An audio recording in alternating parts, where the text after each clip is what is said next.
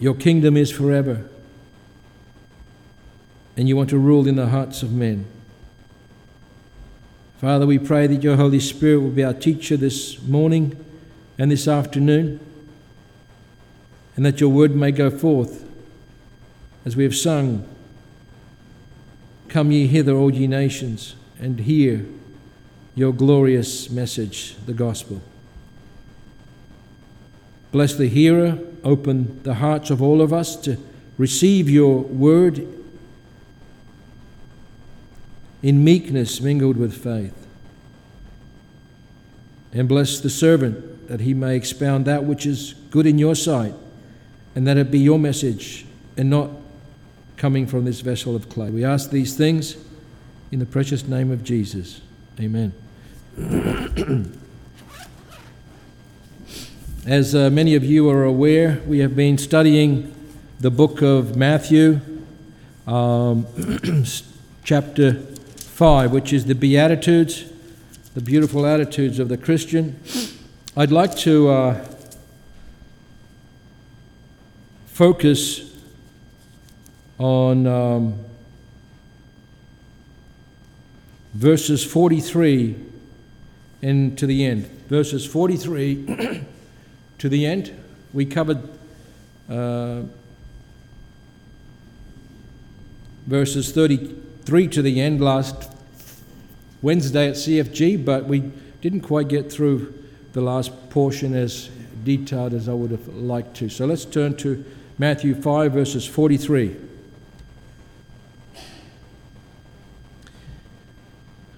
Ye have heard it hath been said, Thou shalt love thy neighbour and hate thine enemy. But I say unto you, love your enemies, bless them that curse you, do good to them that hate you, and pray for them which despitefully use you and persecute you, that ye may be the children of your Father which is in heaven. For he maketh his sun to rise on the evil and on the good, and sendeth rain on the just and on the unjust. For if ye love them which love you, what reward have ye? Do not even the publicans the same? And if ye salute your brethren only, what do ye more than them, than others? Do not even the publicans so? Be ye therefore perfect, even as your Father which is in heaven is perfect. I've read up to and including the last verse of chapter 5. May the Lord bless the reading of his word. Let's bow to pray.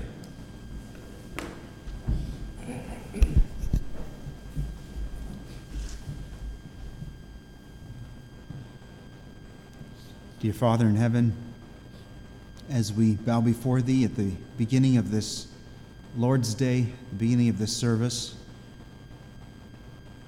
we acknowledge all of the grace that has been poured out on us already this morning to arrive at this place, to be here.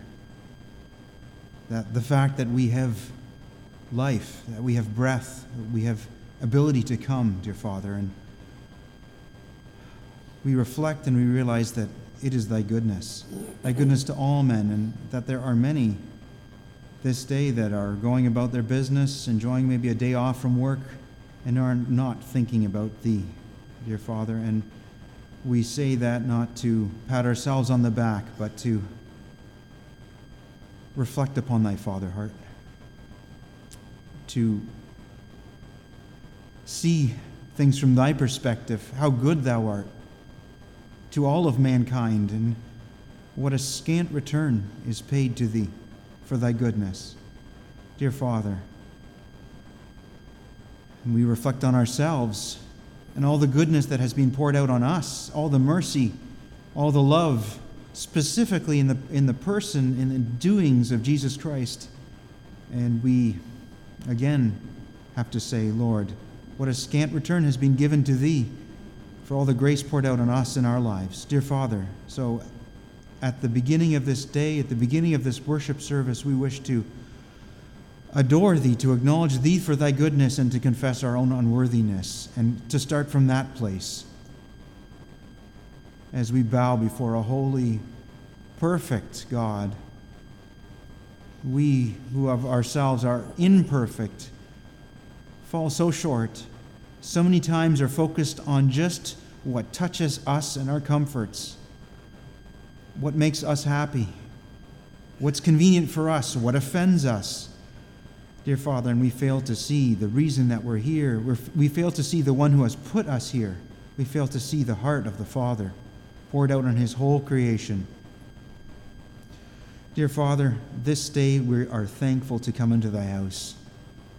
This day we are thankful to have the freedom to worship, to set aside all of what has occupied us in the past days, whether it be work, whether it be cares of this life, whether it be toil, whether it just be the things that we have been carrying mentally, the burdens that we've been carrying emotionally, to actively, to deliberately at this moment set them aside to hear thy word, to focus just on that, dear Father, because we know as we hear the gracious words of Jesus Christ, as we hear the gracious words of his servants, dear Father,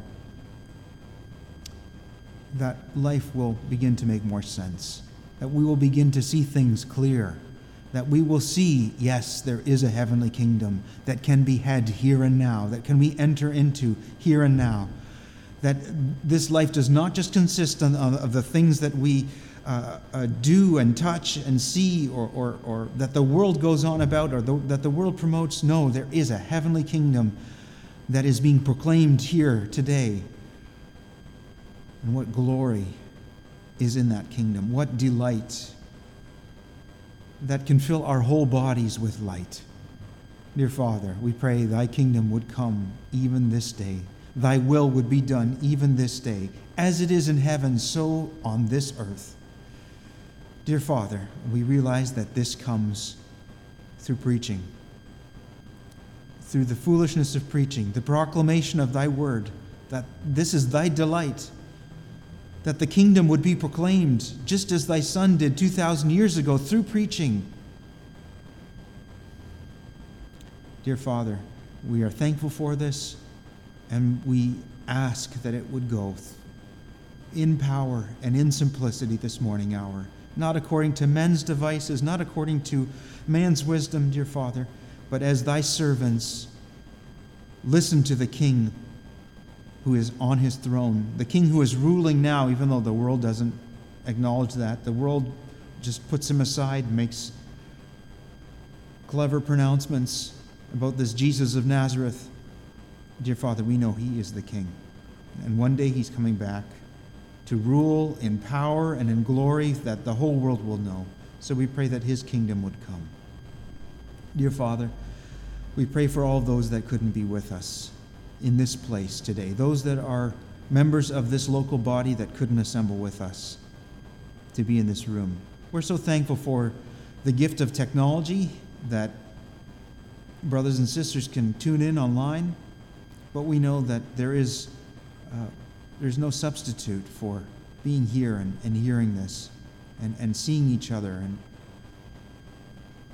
dear Father, so we pray that thy word would go out, and that the needs of thy children would be met even through the internet and through the devices that we have, dear Father, and most of all through the gift of thy Holy Spirit, the gift that is present with us now, the gift that we acknowledge he is underutilized even in this moment, even in this day.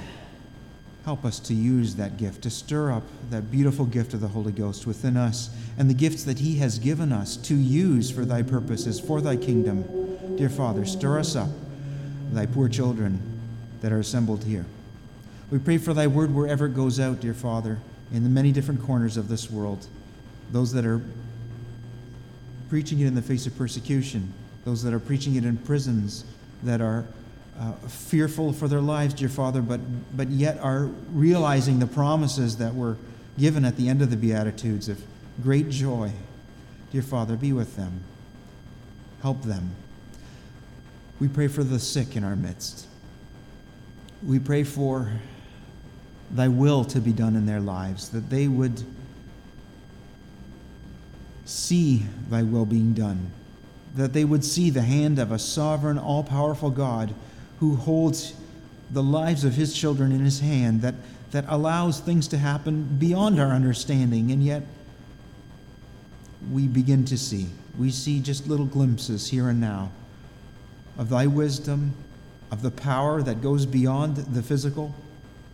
We pray that that would be in their lives. We pray for healing. We pray for relief, dear Father, for those that have suffered for many years. Help them, dear Father.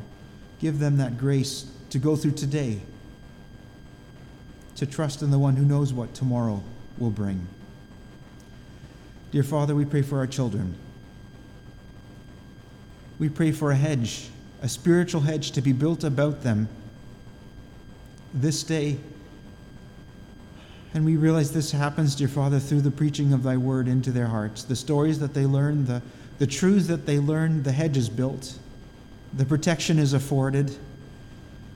But we pray that they would not neglect this, that they would learn what is valuable. They would treasure it as we treasure it, dear Father. And dear Father, forgive us. Make up our lack in so many ways where we haven't treasured it enough, where we haven't held up thy word enough. We haven't spoken it the way it should be, that where it should accord with our actions. Forgive us, dear Father, and help us as parents to do better by thy will. Dear Father, we thank thee for all these things. We pray for our brother as he proclaims the word. We pray, dear Father, that thou would meet his needs. And we pray all this realizing how much has been given to us already through Jesus Christ, that we have everything, the riches that are available even this morning hour through the heavenly kingdom as we sit at his feet for learning. Amen.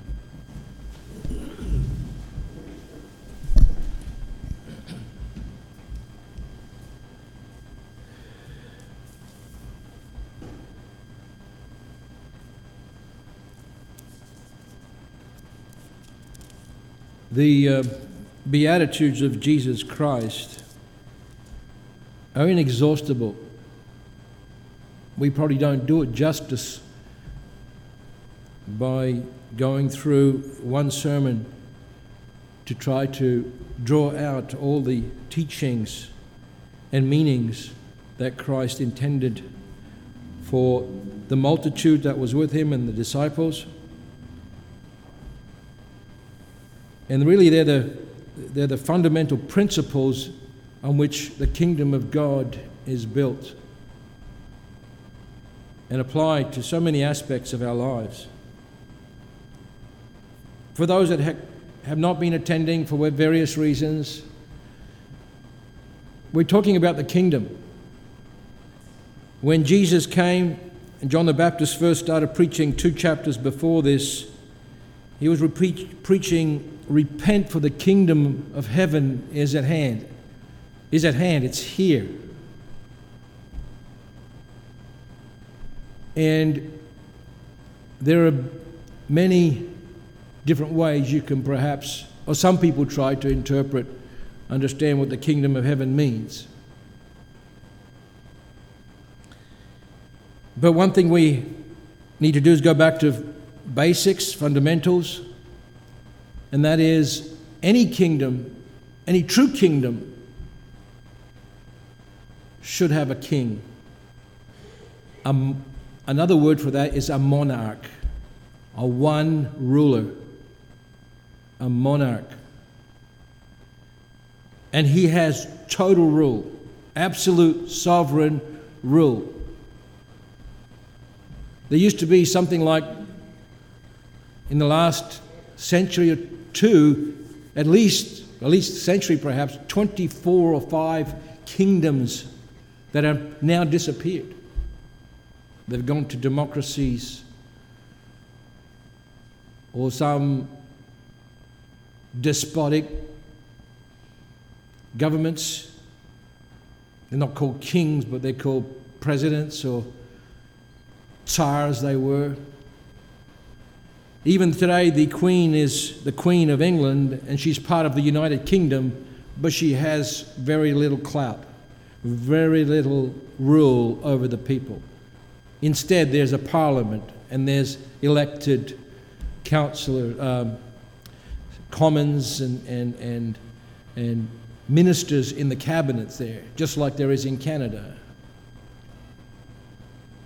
And so that kingdom is ruled really by a group of people that show how they're corrupt and fallible, and they're re-elected or removed from office through elections. But with God, God's kingdom is not like that. It is not a democracy. It is not ruled by the people. It is ruled by God. And those that want to enter into His kingdom need to do so on His terms, on His basis. We are reminded of John 3, where Jesus tells Nicodemus, except you are born again, you cannot see the kingdom of God. Unless you're born again of water and spirit, you cannot enter into the kingdom of God, or the kingdom of heaven. And the way one makes his or her way into the kingdom is not through migrating from one to the other, but it's being born into the family of the King. Except you're born again, you cannot see the kingdom of God. And being born into the family of the King has a great deal of significance. Brother Edmund mentioned he had a sermon on this, the same Beatitudes. Was it last week or the week before? I wasn't here. But some came to him afterwards and said, it seems like this is impossible to keep. What Jesus is putting down as requirements for kingdom subjects seems impossible. Well, without God it is impossible. Without God it is impossible. That's the key. With God all things are possible. And so, we've gone through chapter 5 where Jesus said, except your righteousness exceed the righteousness of the Pharisees, you shall in no wise enter the kingdom of God. So, to enter the kingdom of God, we need to become righteous.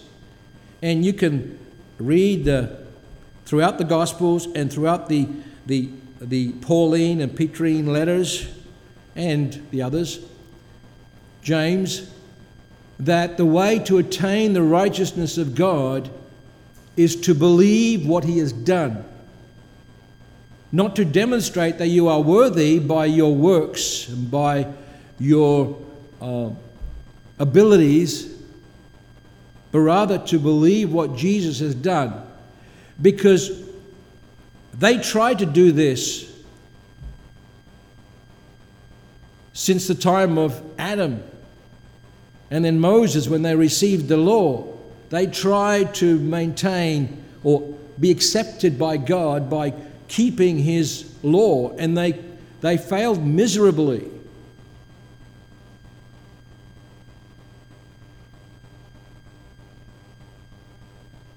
And the writer of Hebrews says, why does that?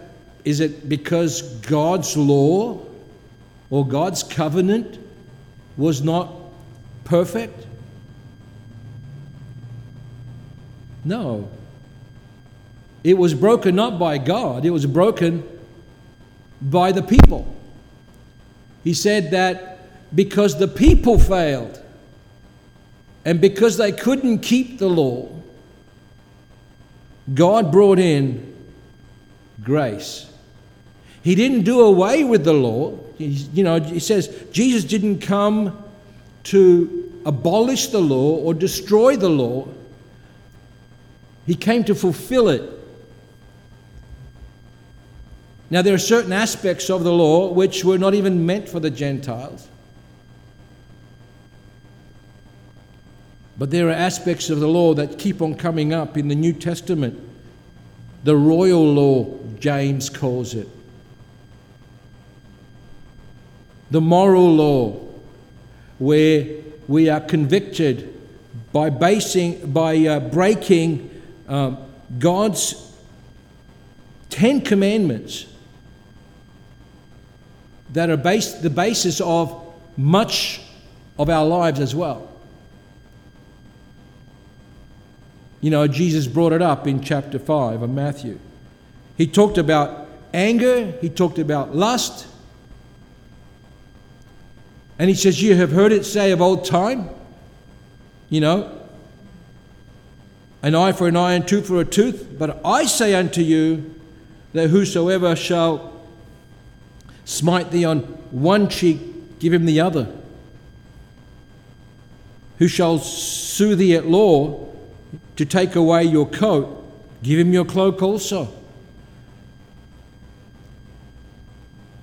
And it made little sense to these people that are hearing it. That doesn't make sense. That's not what we've learned. That's not what we've understood. And it doesn't seem fair.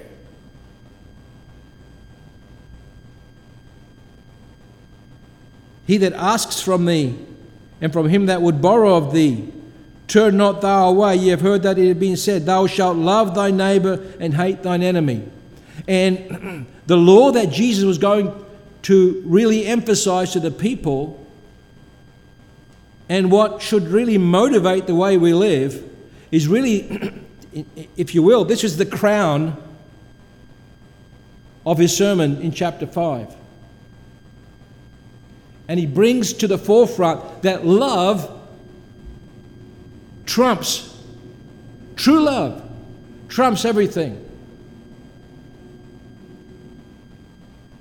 Because if I love, I won't hurt others. Because if I love, I won't steal.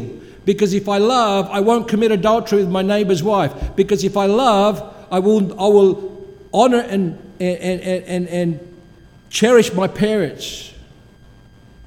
Because Jesus said the whole summation of the law lies on two, or the law hangs on two commandments. Love your God with all your heart, mind, soul, and strength, and your neighbor as yourself. And on this hangs all the prophets and the law. So Jesus puts a jewel on top of this whole sermon before, and it says, I say unto you, love your enemies, bless them that curse you, do good to them that hate you, pray for them which despitefully use you and persecute you. Why? So you can be accepted by God, so that you can get checked off as you are now qualified? No. That may be a small part of it. That's not the major motivation for it. That ye may be the children of your Father which is in heaven. And it's not so that you can accept it. Now you're my child because you've done these things, but because you are now reflecting the true heart of God. You are now reflecting the true heart of God.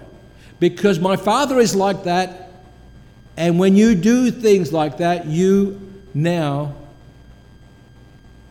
are reflecting the image that God created you for and intended you to be conformed to. That was the initial intent in the garden. And then when man fell, the image was tarnished, the image was blemished. The last verse of chapter 5 says, be ye therefore perfect, even as your Father which is in heaven is perfect. And then this is where it gets everyone. I can never be perfect. I can never achieve perfection. If you look into the Old Testament word for perfection, or for perfect, there are several, there's 2 or 3 connotations to that word. One is it's complete, just like it is in the New Testament in the Greek.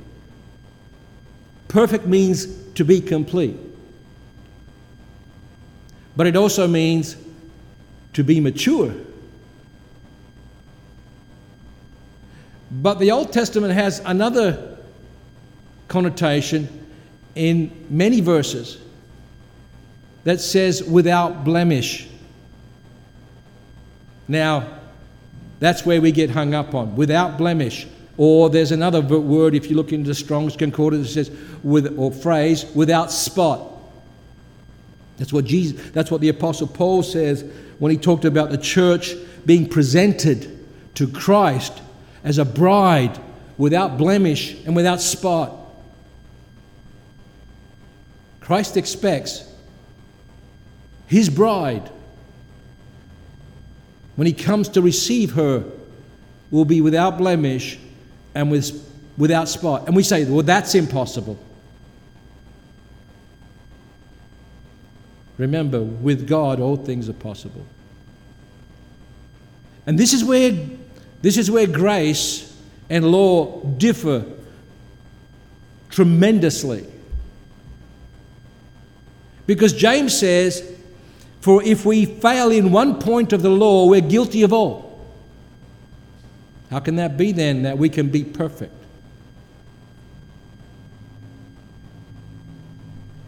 And we are judged then by our righteousness. This is why they could never achieve righteousness. The Apostle Paul says in the book of Romans chapter 10, when he went through 3 chapters, 9, 10 and 11, and his whole intent there was to show, when people were asking, did God fail his promises to Abraham?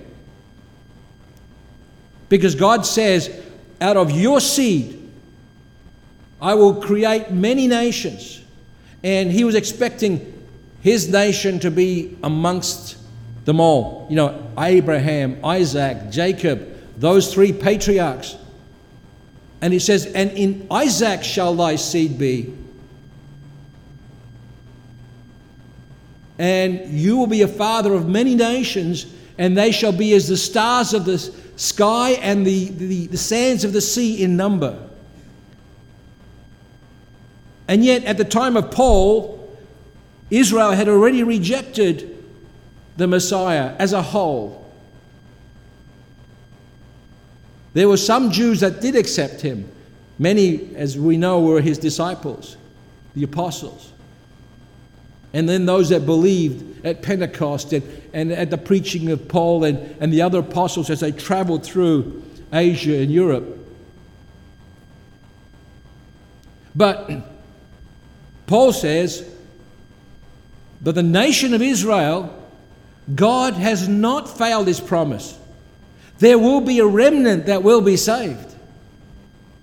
But those that rejected Christ, those that did not believe in Christ, he said the reason that they were rejected was because they went to establish their own righteousness. They didn't want to have the righteousness of Christ, what he had done for them on the cross. They wanted to go and establish their own righteousness, and they failed miserably. Just look at all the woes that Jesus hurled at the Pharisees, the lawyers, the scribes, the Pharisees, the chief priests, and the Sadducees. All the woes in chapter 23 of Matthew.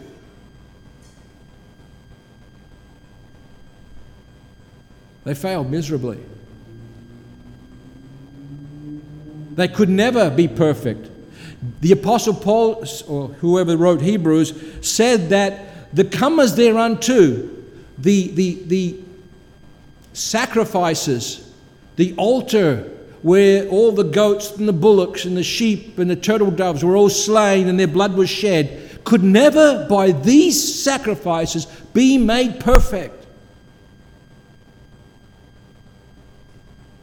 But the Jews insisted on doing that, rejecting the Lamb of God that takes away the sin of the world. They rejected him and kept on going on with their rituals.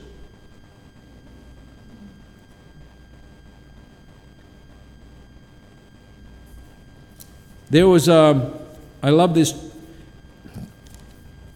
chapter which came up in CFG on Wednesday, the book of Galatians. chapter 3.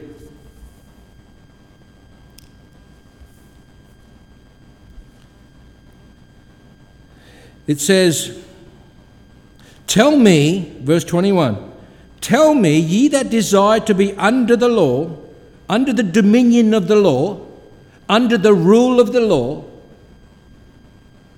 do ye not hear the law?" Do you know what it's saying? "For it is written, Abraham had two sons, one by the bondmaid, Hagar," I'm putting that in, "the other by a free woman, Sarah. But he who was of the bondwoman was born of the flesh, but he of the free woman was by promise." God promised that Abraham would have a son through Sarah. He promised that. Why did he call Ishmael a son of the flesh? Because the decision to have this son was a carnal decision. It wasn't made by God. It wasn't given by God.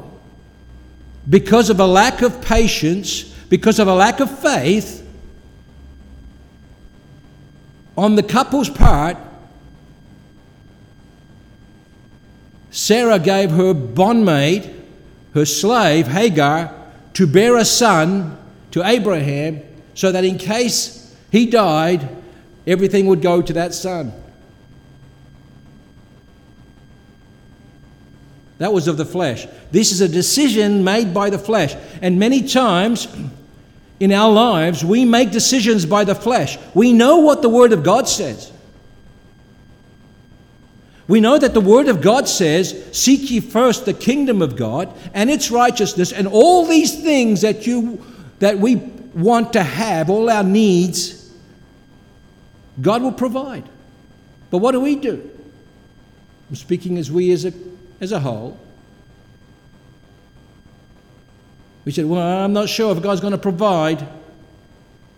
I'm not sure if God's going to give me the girl I want or the job I want, so I'm going to grab it for myself.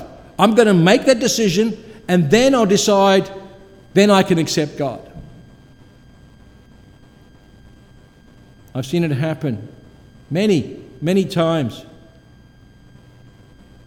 The same drivers in our lives, anger, lust, ambition, drive us to wish for the things of the flesh, to satisfy our flesh. And we don't have faith and trust that God will deliver in His time the things that we want.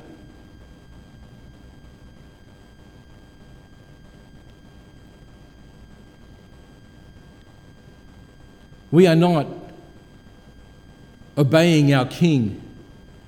We are not under His rule. Instead, we go by the law of sin and death. That's what Romans chapter 8 says. We want to make our decisions based on what we know, what we understand, how we feel, instead of trusting God.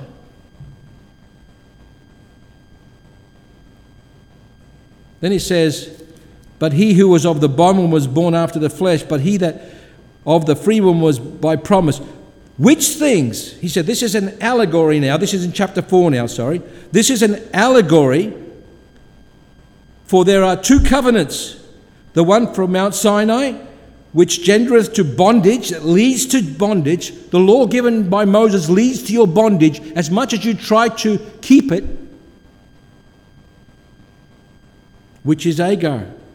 For this, Hagar is Mount Sinai in Arabia, and answers to Jerusalem, which now is in bondage with her children. But Jerusalem, which is above, is free, which is the mother of us all.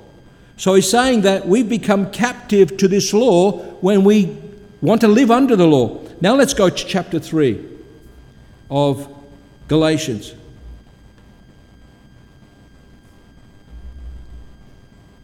And this is so much reminiscent of Romans chapter 3. Is the law then against the promises of God? God forbid.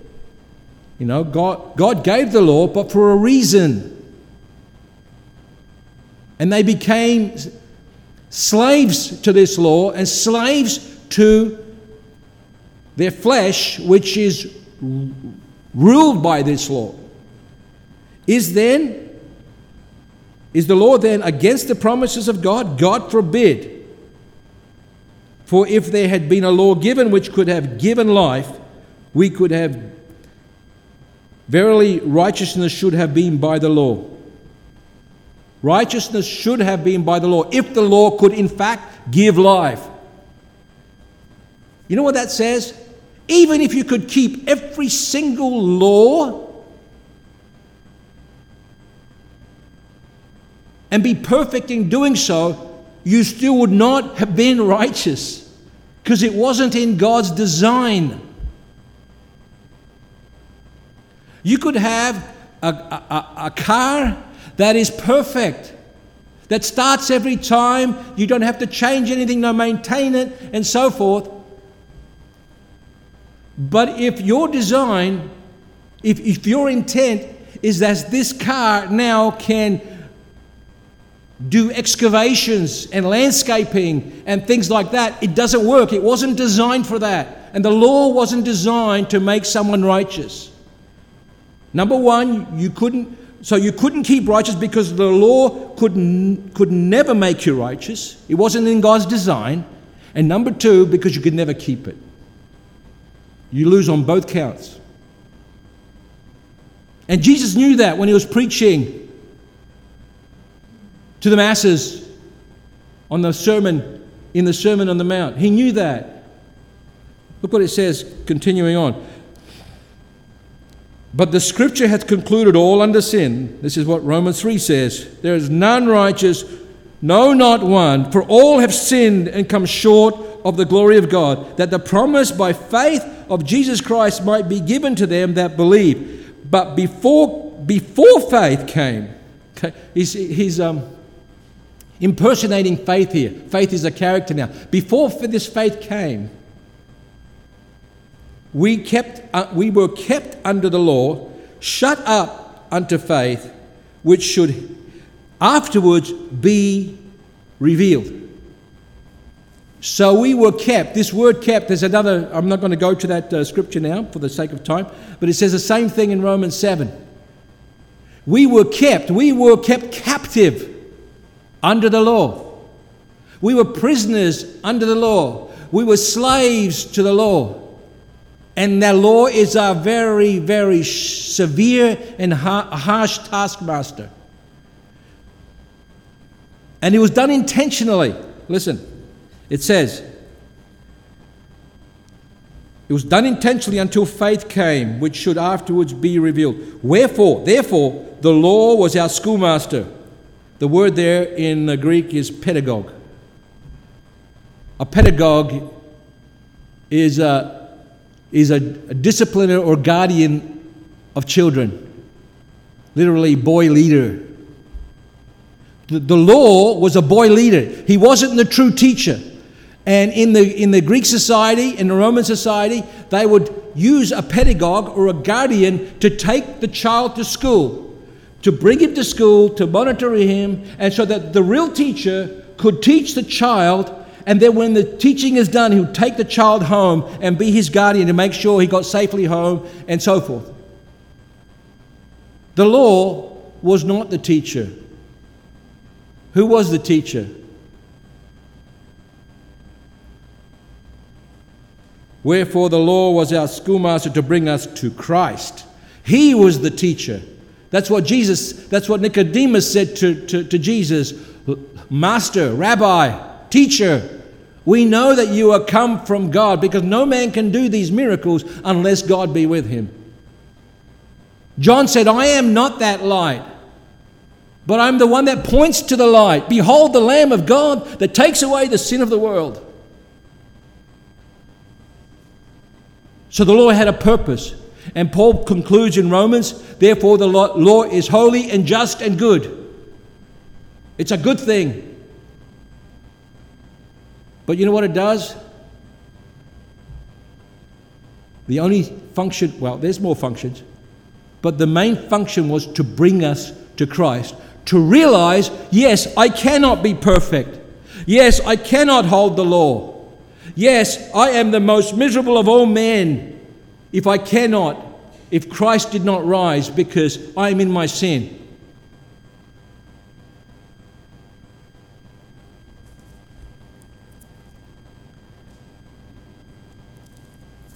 And this is what the Lord Jesus Christ tried to show to the people. You could keep the letter of the law. Yes, you did not commit adultery with that woman. And yes, you didn't kill that man. But he says, but you have hate in your heart, and you have lusted after that woman, and you're just as guilty. Read 2 Corinthians chapter 3. How the letter of the law kills. How the letter of the law kills. Because it makes you realize you're so sinful, you're so dark, that you cannot be accepted by God. All your righteousness, as Isaiah said, are like filthy rags. All my righteousnesses are like filthy rags. And how can I be without blemish? Remember, the Old Testament, as much as they killed the lambs and goats and the bullocks, their sin was not taken away. The wording used in Hebrews could never take away sin.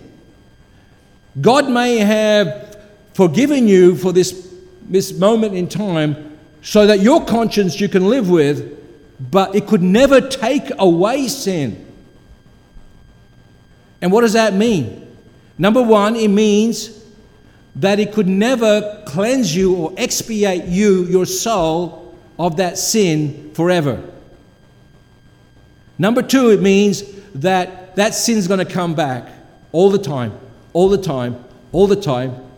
And we become like we heard on Wednesday night, going to the confessional and confessing and confessing and confessing, but having no power to overcome it.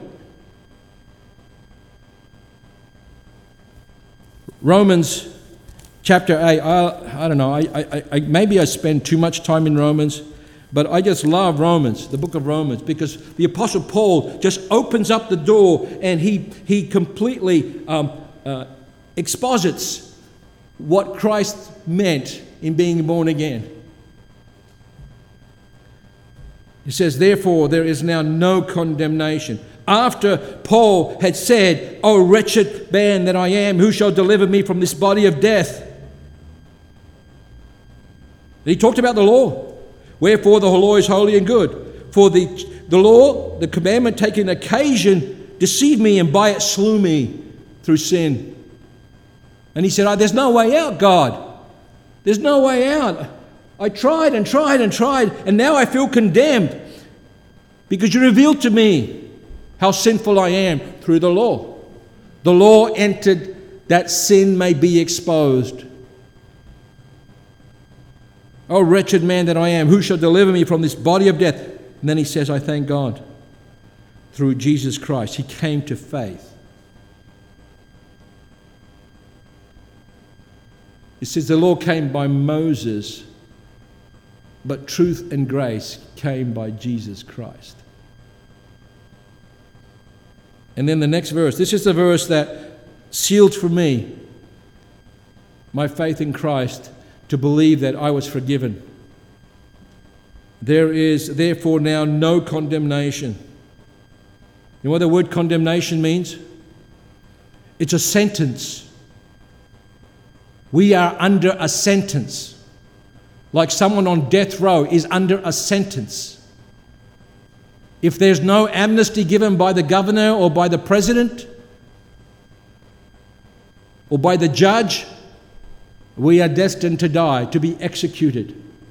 We are under a sentence. Like Paul says in 2 Corinthians chapter 1, he says, we had the sentence of death in us when they were faced with all these trials and tribulations and stonings and on the sea and persecutions. He said we had the sentence of death in us.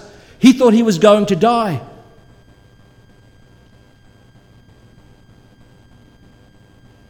He says, there's therefore now no sentence of death. There's no more guilt to them which are in Christ Jesus, who walk not after the flesh, but after the Spirit. Remember 1 Peter, was it 3, where he talks about that, therefore by baptism we are saved? And he gave the metaphor of Noah and the flood.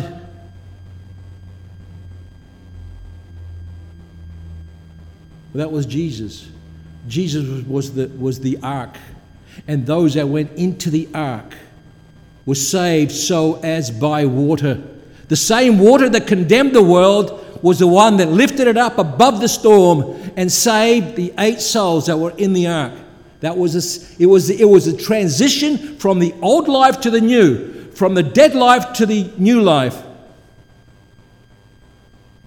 And now those that are in Christ Jesus, they have no more to fear. They have no more condemnation.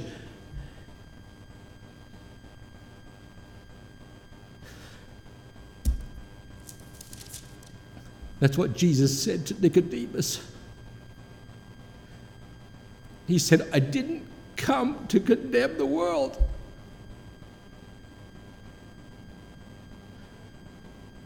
but that the world through him might be saved. Check his words. Check everything that he said. He didn't come. Some people think Jesus came to condemn the world. The Beatitudes was not condemning them. The Beatitudes were telling them, this is how you are to become children of the kingdom. And I didn't come to condemn the world.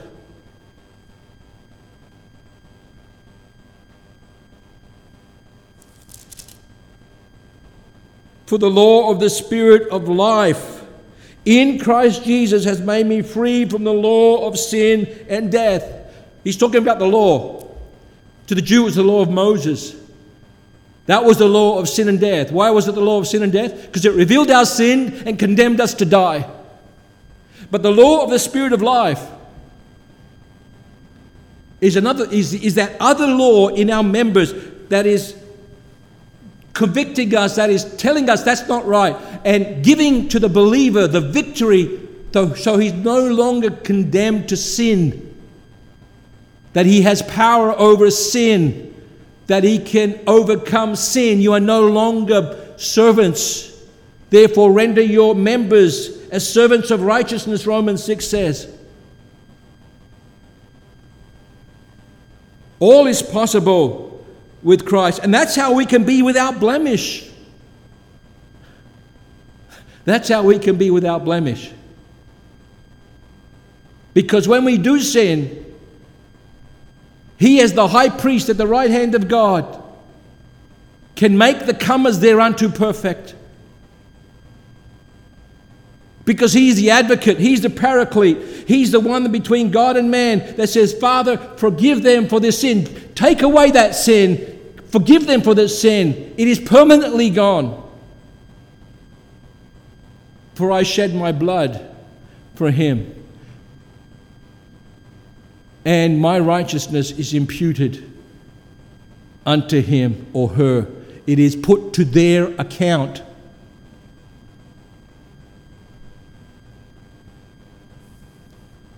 The law of the Spirit of life. It is not a law that is some writing.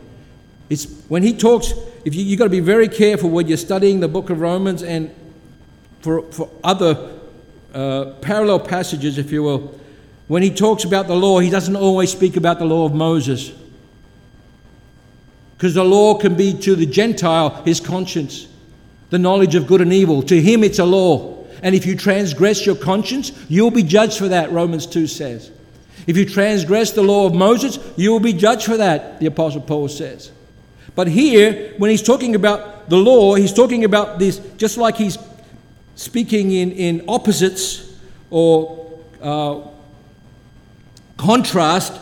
There's the law of sin and death, that law which sort of governed you, governed your motives, governed your actions.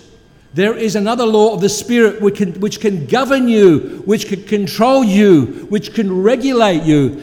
And that is only done through the Holy Spirit of God. That's why it has to be a supernatural change.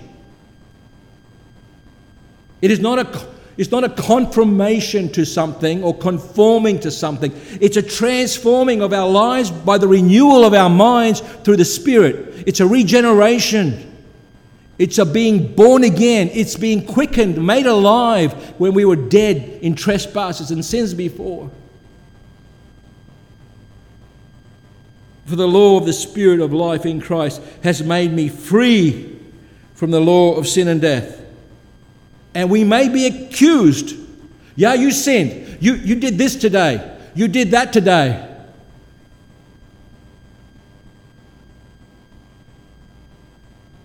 What is the Christian response? What is the response of Christ to that accusation? Read in the book of Revelation. The accuser of the brethren. What was the response to him, to Satan?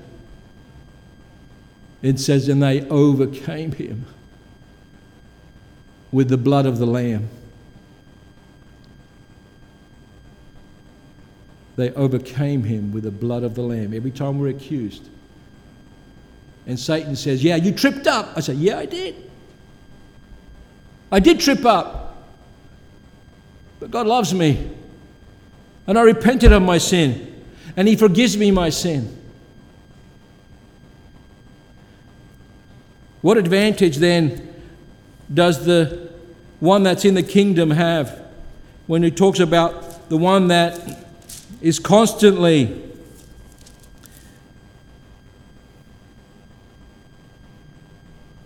poor, mourning, being persecuted? What is the advantage of someone that is in there? He gets hurt. Paul said so many times how many trials he went through. Jesus said, I'll tell you what the advantage is. If you're poor in spirit, yours will be the kingdom of heaven. Sorry, I made a mistake. Yours is the kingdom of heaven. If you mourn, you shall be comforted. Blessed are the meek, they shall inherit the earth. This is in the future kingdom now. Blessed are they which do hunger and thirst after righteousness, for they shall be filled. After thirsting and hungering, you will be filled. This, for those that understood what Jesus said on the Sermon on the Mount, maybe not immediately, because a lot of these Beatitudes were quoted, and the ideas in these Beatitudes were quoted by the apostles in their letters and preached to. It must have been so comforting, so encouraging, so fortifying.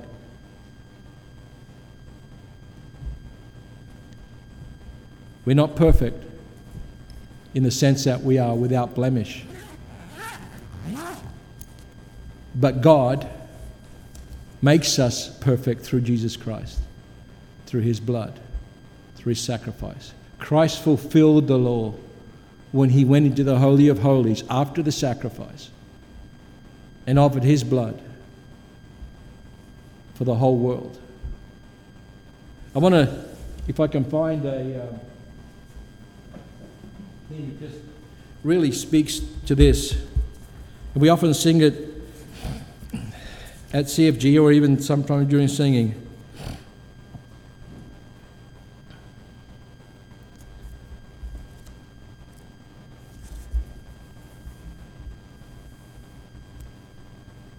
When Jesus said, "Blessed are the poor, they shall receive in the kingdom of God." This is the kingdom of God. When Jesus said, "Blessed are they that mourn," nobody likes to mourn. No one likes to be in that situation where something is badly gone wrong and they're mourning and they're sorrowing. Paul said, "Sorrowing, yet we rejoice," in 2 Corinthians 6:10. Why can he say that? Because in the kingdom, we will find comfort. In the kingdom, we will find consolation and strength. Does Jesus care? Does Jesus care when my heart is pained too deeply for mirth or song? As the burdens press and the cares distress and the way grows weary and long. Can you imagine the people at the time of Christ being oppressed and going through all kinds of history and wars and occupation and oppression, and Jesus comes along and says this? Does Jesus care when my way is dark with a nameless dread and fear? As the daylight fades into deep night shades, does he care enough to be near? Does Jesus care when I've tried and failed to resist temptation strong? When for my deep grief there is no relief, though my tears flow all the day, all the night long? Does Jesus care when I said goodbye to the dearest on earth to me, and my sad heart aches till it nearly breaks? Is it aught to him? Does he care? This is the response from Christ. Oh, yes, he cares. I know he cares. His heart is touched with my grief when the days are weary and the long night dreary. I know my Saviour cares. And when we are in the kingdom, God is faithful to his covenant, and he will do what he said he would do. Let's all be kingdom children. To him be the glory evermore. Amen. This concludes this message. Or brother, please find it.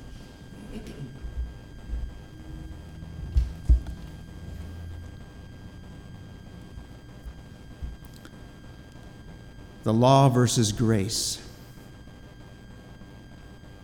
It's been said a number of times from this pulpit that the most important thing about us is what we think of God. And I see that distinction here too. One of the verses that Brother Doug referenced in Romans about them going about to establish their own righteousness also highlights that, because it begins, for they being ignorant of God's righteousness, the nature of God's righteousness, who he really is. And the beginning of Romans, one of Brother Doug's favorite verses there. How is God's righteousness known and understood? Through the gospel of Jesus Christ. For therein is the righteousness of God revealed from faith to faith, as it is written, the just shall live by faith. True knowledge of God, and I think that is how we understand and accept the Sermon on the Mount, how we understand all of these commandments that Jesus gave. The other night, Friday night, it's nice weather. I like to sleep with the window or with the door, the sliding door open. My wife does too. It's fresh air. And if some of you know our place there outside, there's a tennis court not maybe 200 meters away, and some picnic tables. And it happens to be on Friday nights, on the weekend, the favorite hangout place of some of the youth. And their voices carry, and sometimes their music does too. And it led me to some fretting, some pacing up and down. Should I call the police? What should I do? Should I complain to the bylaw officers? This is not fair. I've got young kids. They were sound asleep. That was fine. It was really, the issue was me. I could be thinking, well, it's disturbing. Some of their language is stewed about it a little bit. And of course, my loving wife, the next day, as we were driving somewhere, the topic came up again, and she thought, as she suggested, wouldn't it be nice one of these times when that happens to go out there, maybe with a plate of cookies or a pitcher of lemonade, and have a little conversation with these young guys and see where they're at.